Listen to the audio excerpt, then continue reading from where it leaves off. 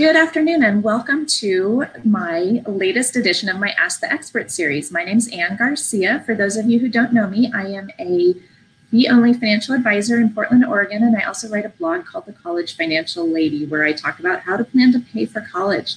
As part of that, I get a lot of questions from areas that are sort of outside my immediate area of expertise, and so I set up this series so I could bring in experts to talk about those areas. And today it is my absolute privilege to be talking to Richard Ellis, who is the executive director at My 529, which is the Utah College Savings Plan and widely recognized as the best 529 plan available in the country. Richard joined My 529 in November of 2015 as the Senior Director for Compliance, Finance, and Investments. And prior to that, he served 2 terms as the Utah State Treasurer. He is a member of the College Savings Plan Network Executive Committee. As State Treasurer, he was actively involved with the National Association of State Treasurers, having served as the association's president in 2014. He received the NAST Harlan Boyles Edward T. Alter Distinguished Service Award in 2011, the Jesse M. Unna Award in 2015, and the Lucille Moore Award in 2018. He received his MBA from the University of Utah and a Bachelor of Science in Business from Brigham Young University. And in addition to that, he's the father of 6 children, some college graduates and some college students. So he's used 529 accounts to fund his own children's college educations. And let me guess, Richard, you used the Utah 529 plan for that. Okay. That was not a trick question at all. So I thought we would kick off with the fact and fiction aspect of 529 plans. There are a lot of myths and misunderstandings out there about 529 plans and how they work. So I'm going to say some familiar beliefs, and I want you to tell me true or false. And feel free to add anything to that as you go. Is that there are a lot of myths and misunderstandings around 529 plans. So I'm going to tell you some common beliefs about 529 plans, and you can tell me if they are true or false. So first of all, you can only invest in your own state's 529.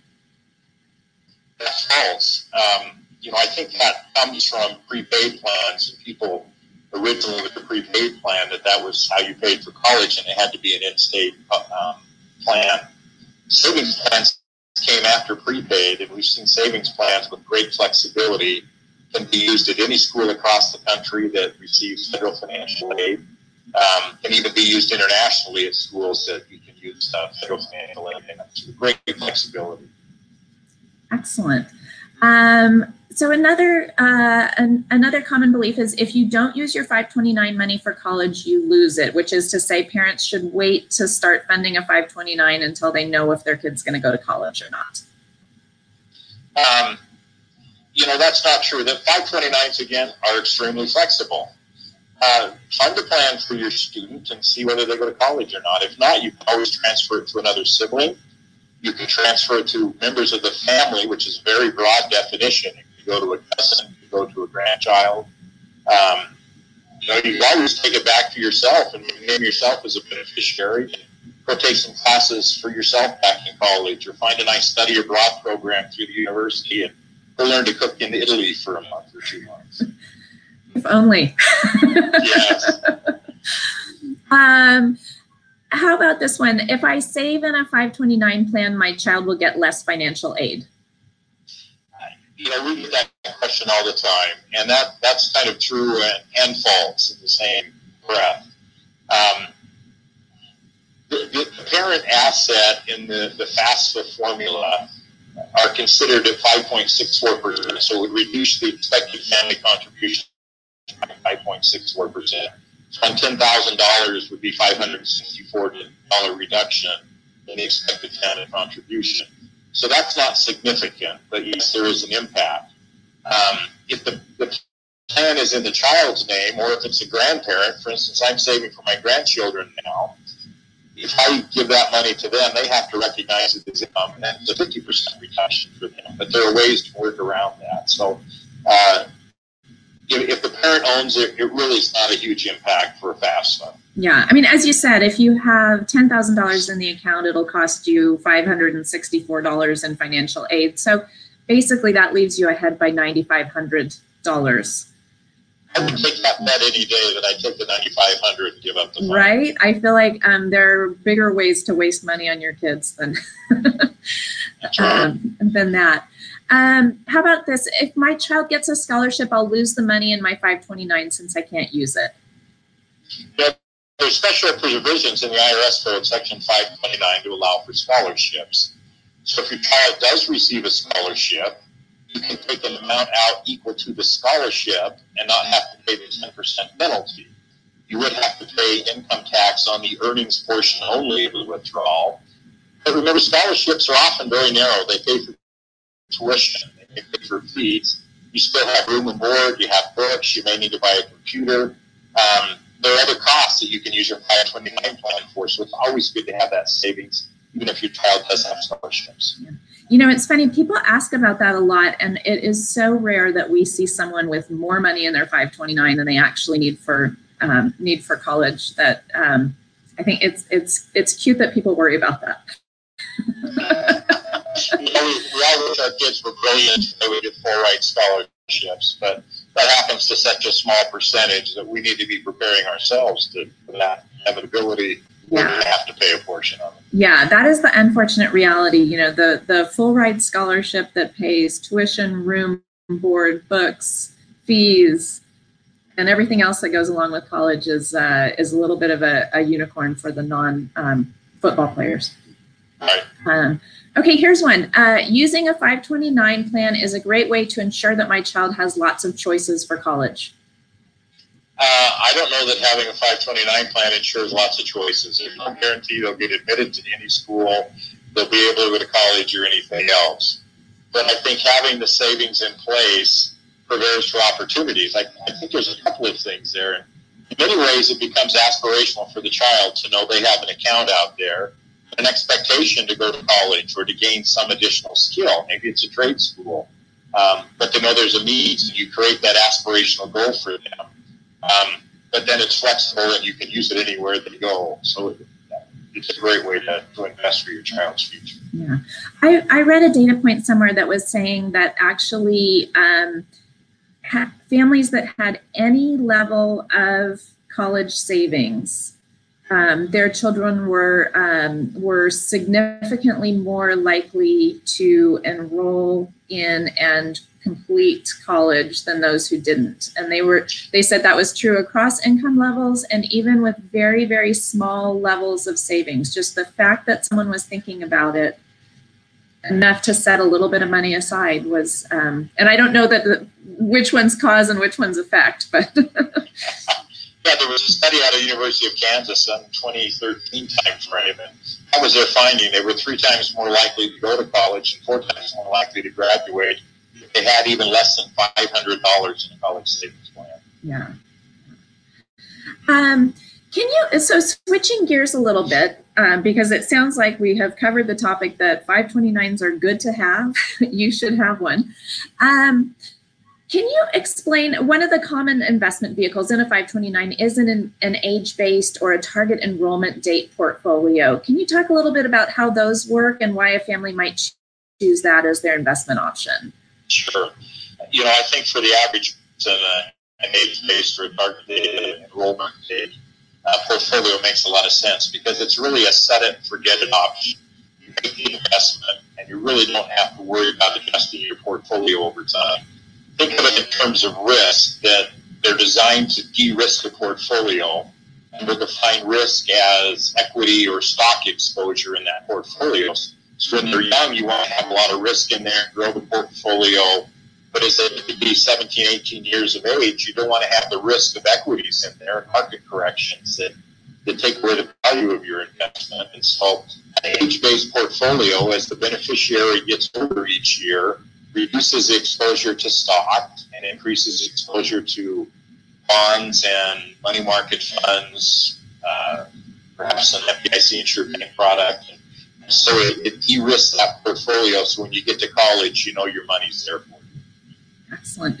So, and I find as a financial advisor that that tax tax-free aspect of the rebalancing that that goes on in an age-based account is one of the most frequently overlooked aspects of of investing in a 529. I hear from a lot of people, well, why not just choose a tax-efficient investment in a taxable account and not pay the added costs associated with it? And it's pretty easy to do the math to say that you will pay more in taxes than you will pay in. I think we all hate to give up control. And essentially you do that in the investments. If I have it in a taxable fund, I can choose the investments. But you've got to be actively engaged in monitoring what's happened. But those taxes are going to far exceed whatever your expenses are in a 529 investment. I mean, your tax rate on estates can be 3, 4, 5, 9%, not counting federal taxes. Yeah. So that tax deferred earning is huge. And so what if you are paying 0.5% in fees, which would be really high in the 529 world? You're still coming way in. Yeah, yeah. So as a financial advisor, I generally recommend the Utah plan for clients who are investing in an out-of-state plan. But what are some of the factors that families should consider when weighing their own in-state plan versus an out-of-state plan? What makes a good plan, whether it's in or out of state? That's a great question, Ann. I think the number one factor to consider is what tax benefit does my state offer? Do they give me a tax deduction or a tax credit for my contribution? And is that credit or contribution greater than what I might pay in fees if my plan's fees were high? Generally, it's not going to be. That in-state plan will make a lot of sense. Other things to consider when looking at your own state plan is are there scholarships or other financial aid that may be tied to it? There's some programs that will offer savings incentives to use their plan, so you'd want to take advantage of those. But if your state doesn't have an income tax, you're really wide open because you're not going to get a deduction, you're not going to get credits. You might just as well look at the 92, 93 plans that are available across the country and see what's the right fit for you. And if you look at other plans, you want to look at what are their fees. Are they low or high? Are they medium? What are their investment options? They have investment options that I like that meet my risk tolerances and the way I would like to invest the money. There's even states out there that you can invest in another state's plan. There's 7 or 8 that we call them parity states that doesn't matter which plan you invest in, you still get that state tax incentive for your home state. So, you want to look and say, can I invest in a plan that has lower fees or has better investment options or returns that I like better? So a lot of reasons to consider an out-of-state plan, but you always should look at state first to see what works best for you. Yeah. So I've read that on average, families start saving for college when their child is 7. At that age, a lot of the age-based portfolios are already pretty conservative and might not deliver the growth that a family is looking for. Particularly, I know your state, the Utah plan has conservative, moderate, and aggressive allocations at every age range, but that's not always the case. How big of a concern should that be for a family? Again, who is starting at that, typical age 7 saving age?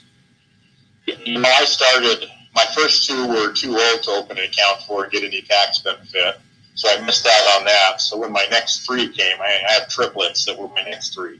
So I opened accounts for them, but they were 16, I think, when I finally did that. So I was really late to the game. Mm-hmm. And my youngest was about 11 when I opened his account. So I was late getting started. I think there's a few things to consider. One is any dollar that you save is one less dollar you're going to have to borrow in a student loan, or one less hour you have to work part-time while you're going to school, which can cause you to go 6 years instead of 4 years to get through a program, or any of those things. So even though you're late, it makes sense. But I think the other thing is that every plan out there, they have age-based options. They also have what they'll call single fund or multi-fund investment options, where you can look at your own risk tolerance. What's my risk appetite? Am I willing to be more aggressive, even though my child's 7?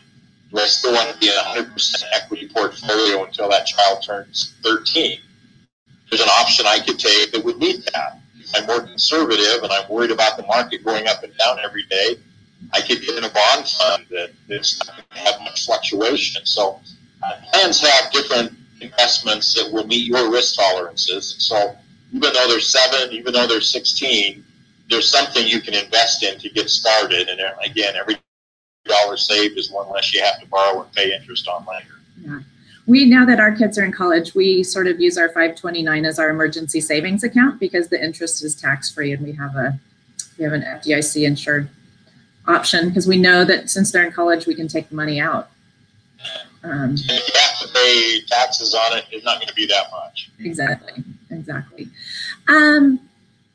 With the recent changes to the tax laws that have expanded the use of 529s to things like K through 12 education and trade schools, are you seeing an increase in savings, or do you worry that allowing more non-college options for spending 529s leaves families underfunded for college? You know, we're just now getting a couple of years of history. We've got about 2.5 years experience with K through 12 used for public, private, and religious schools using 529 plans. So we're just finishing a study internally. What's interesting is we're seeing accounts that have been opened since January 1, 2018 that are taking withdrawals for K through 12. They're very conservative in their investment options, typically an FDIC insured fund. But we still see a lot of families that are pulling them out of the regular age-based ones. But 73, 75% continue to save on a monthly basis, putting money into their plans. And that's what I would expect. I think people, if you're sending your child to private school, you're saving already probably for their college, you continue to do that. I think you have to weigh it also. Is it really worth kind of flowing money in and out on an annual basis? You don't have a lot of time to save money for K through 12. And so, you know, do I just flow it through to get a tax credit? Maybe you do, and you're happy with that. So we're seeing a little impact, but it's not significant impact at this point in time because of the expansion. You know, one of the new ones is just this last year is expanding it to be able to pay student loans up to $10,000 in a lifetime for a child and for a sibling of that child. You know, it's early. We'll see how that plays out in the coming years. If there are balances left, I'm sure people will start using those to pay off student loans. Yeah. It's also, you know, we've seen some families who have fully funded college through their 529s and are eligible for the AOTC. We have them take out enough in student loans, you know, $2,000 a year in student loans to max out the AOTC and then repay that with their 529.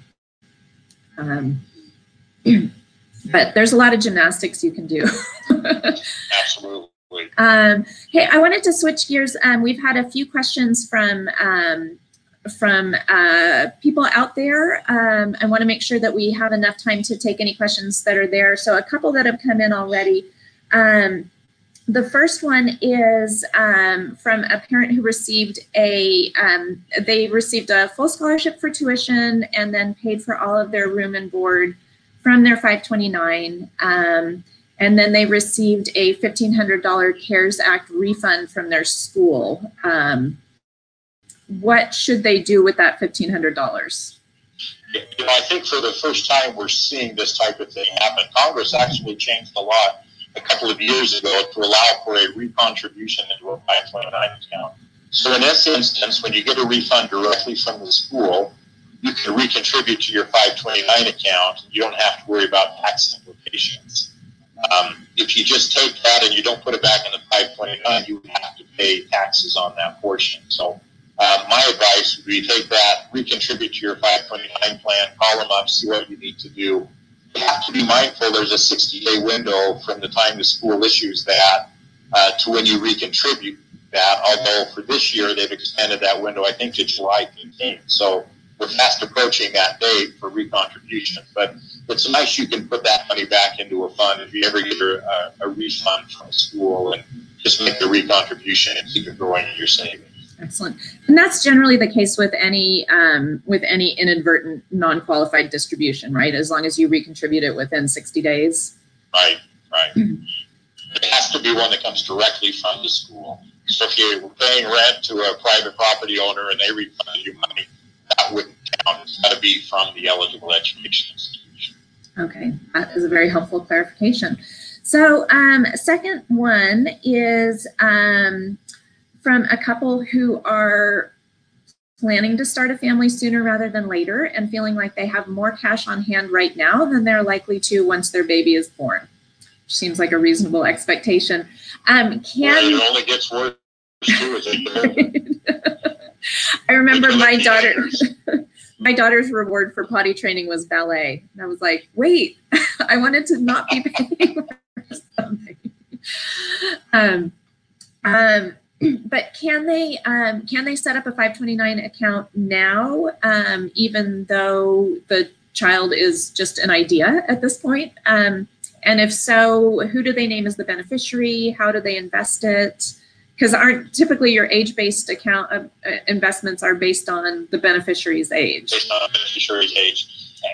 And that's a great question. And I think more people ought to be thinking that way, because there's the opportunity where you need to have a taxpayer identification number, a social security number for a beneficiary in establishing the account. So if they're not around, it's a little difficult to do that. The option, though, is to open the account, name yourself as your beneficiary, or name your spouse as a beneficiary. And then when the child is born, you can transfer that account into the child's name, and then begin to use an age-based option. So you have to, an age-based option may not work well if you're, say, 33. They're going to have you in conservative options, and maybe you want to grow it. So put it in a multi-fund option, a balanced account, or all equity exposure, and let that money grow. And then when the child's born, transfer it, and then make another investment option change at that point. Right. So that would be the same thing if it were a grandparent who were thinking of, here's where I want to spend my stimulus check or something like that.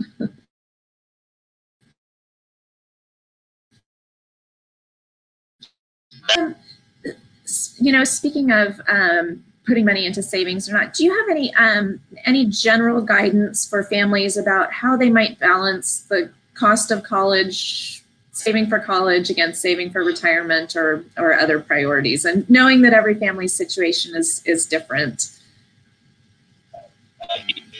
That's a real challenge to answer that question. You can read headlines and articles on it every day.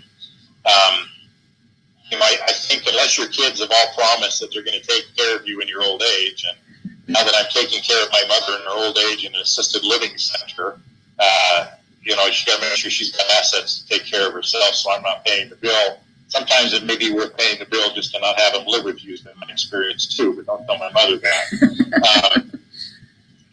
I think you have to think about yourself first, but then again, it comes back to the concept, if I can save $5 or $10 or $20 a month for my child, I have to do that too. Maybe you can't put $200 a month or $500 a month or whatever the number is. That's a lot of money. But if you could do $10 a month to start with and increase that over time as your pay goes up and there's more cash, then do that, because that money will always be helpful in the future. So I wouldn't defer it and say, make sure you max out your retirement. Yeah, do as much as you can into retirement. But whatever's left, think about that child now also. Yeah, that's a great suggestion.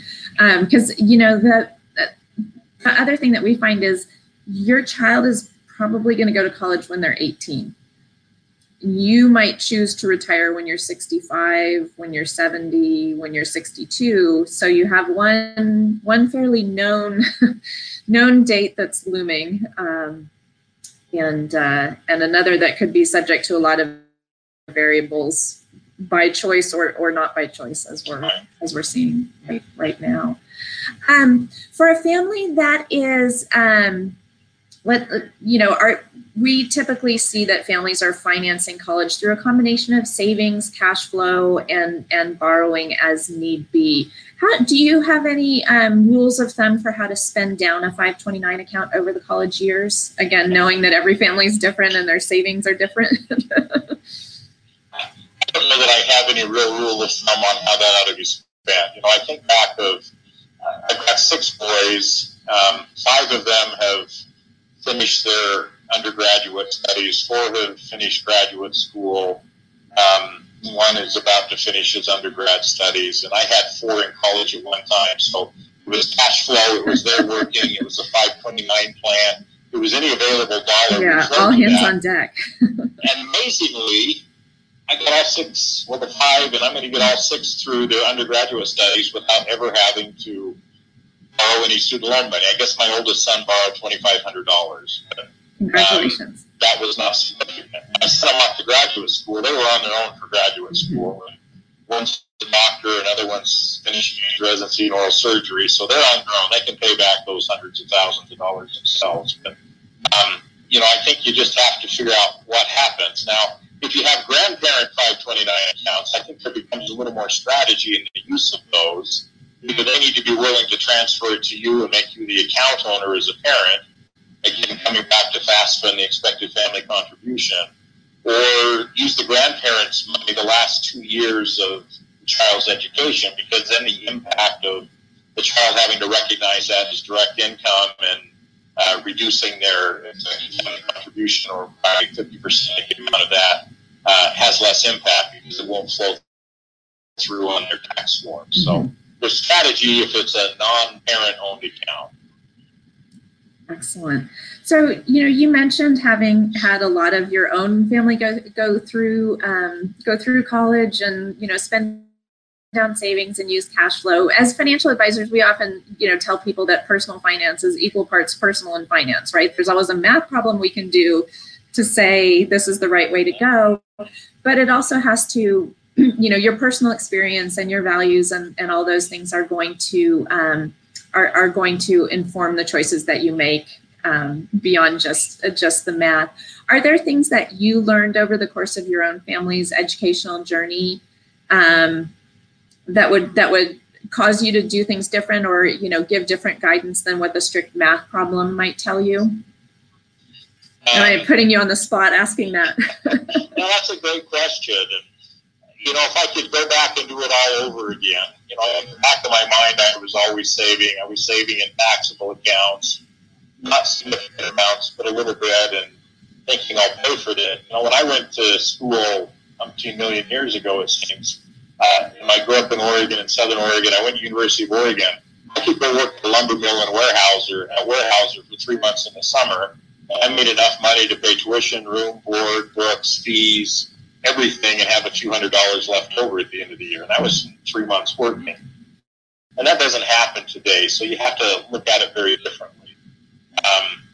I wish I would have been saving, and I knew about 529 accounts since UConn Centers up in 1996. I never jumped in to take advantage of it until about 2004, 2005, which was my mistake because I could put money in there. So I think, you really need to evaluate your options, because it's going to be a mix of cash flow, of borrowing, of work study, of all that it is. But I wish I would have started saving in a distinct account earlier. It would have been even easier for us. Yeah. And it's definitely, over the course of our lifetimes, it sure changed. Not too long ago, my mom sent up a bunch of my old papers, and one of them was a tuition statement from Berkeley. And I think my one semester of tuition was like $700. Yeah, community college. I don't think you can even go to community college for that anymore. Community college for that anymore. They're still $1,250. Yeah. Well, if we don't have any other questions, I know we're coming up on half an hour, and this has been extremely helpful. So again, last call for questions. If you have any, please do type them into the message section here. Richard, this has been so helpful. Do you have any final words of wisdom, anything we didn't cover that you wish people knew? Whole pages of notes here. I can talk probably for 2 or 3 hours, but well, I got time. It's up to you. I think I'm going to mention one other thing we didn't talk about, or I didn't bring up. But when we're talking about state tax credits, tax deductions, I think you need to be mindful also that there could be clawback provisions within state law that if you move that to another plan, or you change beneficiaries or ownership on those accounts, that some states will claw back that tax incentive that you've received over the years at the state level, and you need to be mindful of that. So that's an interesting aspect that I think a lot of people don't pay attention to. Well, and I think another place where that's coming up a lot is in the states that have not gone along with the K-12 provisions of the 529 plans, that for state purposes, that's a non-qualified distribution. Tax applies, penalty applies, and often clawback applies as well. Right. And yeah, states are all unique in how they define what qualified higher education expenses are. In Utah, we follow the federal definition. So as Congress has changed that, we automatically adopt those. But other states have specific provisions. So they're not in things like that for K through 12 or student loans. So all be questions for them until they have state statutory changes if they're even made. Yeah, and some states, I mean, there have been 2 sets of rule changes with respect to 529s and what's eligible for them. In some states, for example, Oregon did not go along with the K-12, but did go along with the student loans, trade schools, and everything else. So so the onus is on the spender of the 529 to make sure that. Yeah, because the 529 plans, we're not collecting the information. We're not requiring you give us receipts on how it's spent. So we don't track that. So if your tax revenue department in the state comes after you, you're kind of on your own to be able to prove what your expenses were and to take care of those things. So you have to be really mindful at your own state level what's happening. Yeah. So so here's a question related to that, because and this is something that comes up all the time on my blog. When you get your 1098-T, it's only for tuition. When you get your 1099 from your 529, it could be for tuition, room, board, books, et cetera, et cetera. Right. So it can be quite a significantly larger number. In most cases, the guidance is, you know, as the money's been distributed to the student, just make sure that you have receipts in the unlikely event that gets audited. Is there anything that is likely to trigger a red flag? And you may be putting on your ex-treasurer hat for this question. You know, I'm not aware of a lot of things, at least in Utah, where these audits happen. There are a few times that we will have some triggers out there, but by and large, you're not going to trigger anything, but you still need to have the receipts because you just don't know when you're going to get caught, or maybe something else on the tax return that triggers them, and then when they come in and look at it and dig into it, they're going to find something more. So you just have to keep those receipts as they come in. Yeah.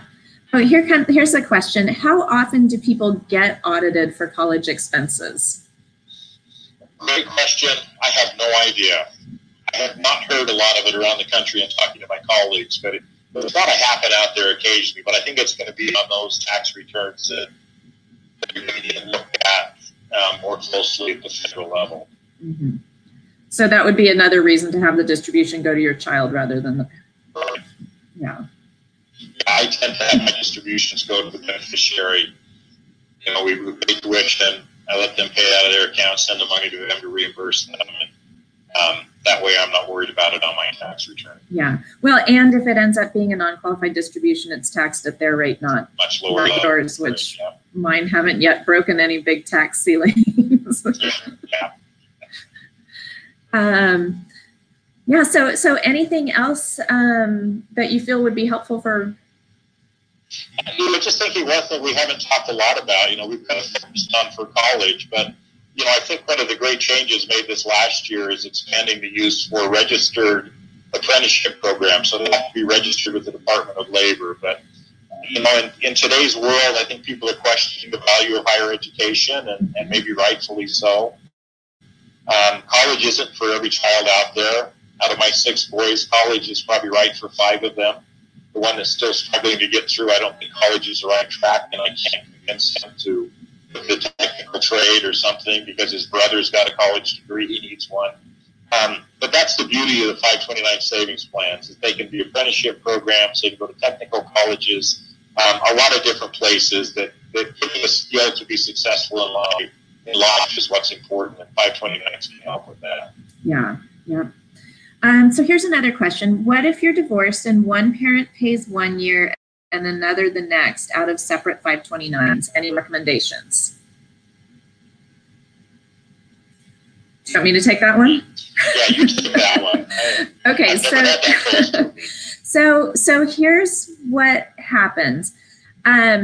Both parents can use their 529s, but it depends which parent files the FAFSA as the custodial parent. So let's say mom is the custodial parent, mom and dad, for the FAFSA purposes. This can be separate from your divorce decree. It can be separate from your tax filing.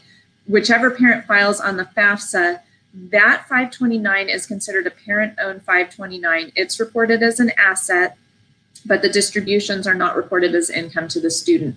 If the other parent, the non-custodial for FAFSA purposes parent, uses their 529 to pay for college expenses, then that is treated as income to the student. So similar to what Richard was saying before about grandparent 529s, that non-custodial parent 529, withdrawals from it are income to the student. So you either want to push those back to the later years of college, or just know that they're going to impact your student's financial aid. Now, not every student has need-based financial aid, so it doesn't necessarily need to be a consideration. But that is the kind of thing that once you choose a college and have your aid package in hand and know whether it's need-based or merit-based or whether you're just paying it all, then you can make a decision about the order of events for those 529 distributions.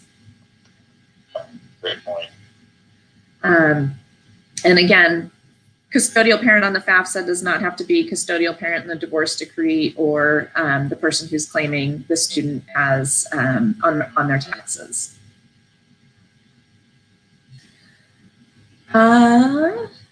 Trying to think if there were, well, so let's say that a family finishes college and still has money left in their account. It sounds like there's all kinds of things they can do with that. Absolutely. You know, I would always recommend that you just keep it in the plan. Anticipate that grandchild. You know, so maybe your child finishes. You may not see a grandchild for 6 more years or 8 more years. You can still continue to contribute to that plan. You can still get the state tax incentive. But I think keeping in the plan and building that savings foundation is really important. You can always transfer that to a sibling's account. You can transfer it to another family member. You know, transfer it to yourself to take those classes again, go to Italy and learn how to cook. Or, you know, pay it out if you want to. You'll pay taxes on the earnings portion only, not on the principal you've invested. And yet there's a 10% penalty on top of it too. But if worse came to worse, that's money you could have. But in my mind, you should always do what you can to keep it within a savings plan. Yeah. You think we're still going to be paying for college in the future? I think so. It's a nice idea to think we'll never have to pay for it, but it can be free. But it's a math problem, and as a former student budget director, I don't see how that works. Yeah.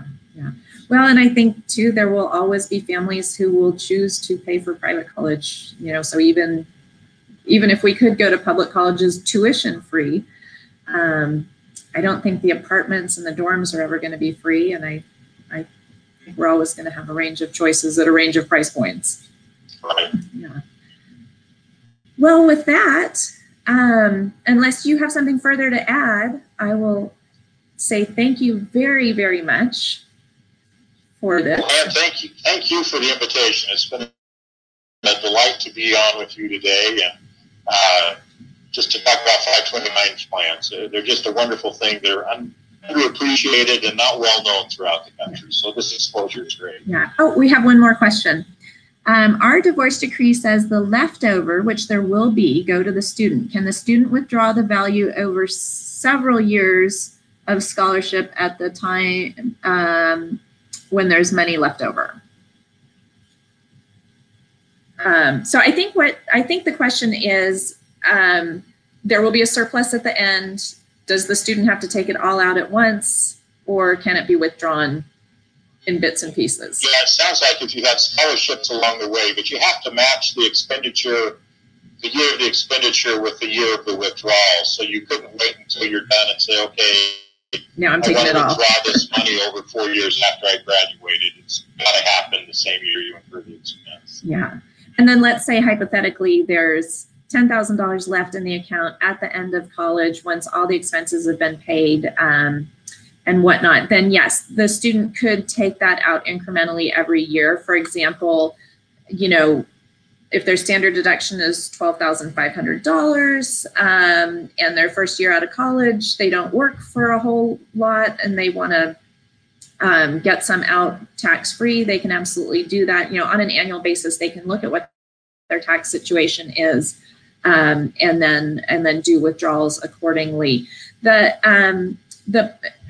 know, as Richard has mentioned, the tax and any applicable penalty only applies to the gain in the account. So let's say you had contributed a total of $40,000 to your account and your account was worth $50,000. That means 20% of it is gain. Now you've got this $10,000 left over. So of that $10,000, $2,000 of it is taxable income to you. So you can distribute that. You know, if you took that out over a period of 4 years, that would be $500 of taxable penalty, you know, and subject to penalty income each of those years. So not a big burden. And for a young person to have an extra $2,000 or I guess $2,500 if I said $10,000 over 4 years, you know, to have an extra couple $1,000s a year could be a meaningful thing. They could, of course, say, I'm interested in graduate school or cooking school in Italy or any of those many other things that you could use the 529 for, and they could just set it aside for that as well.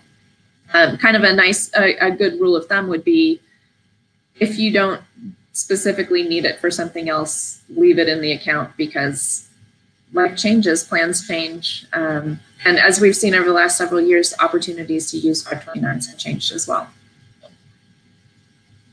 Absolutely.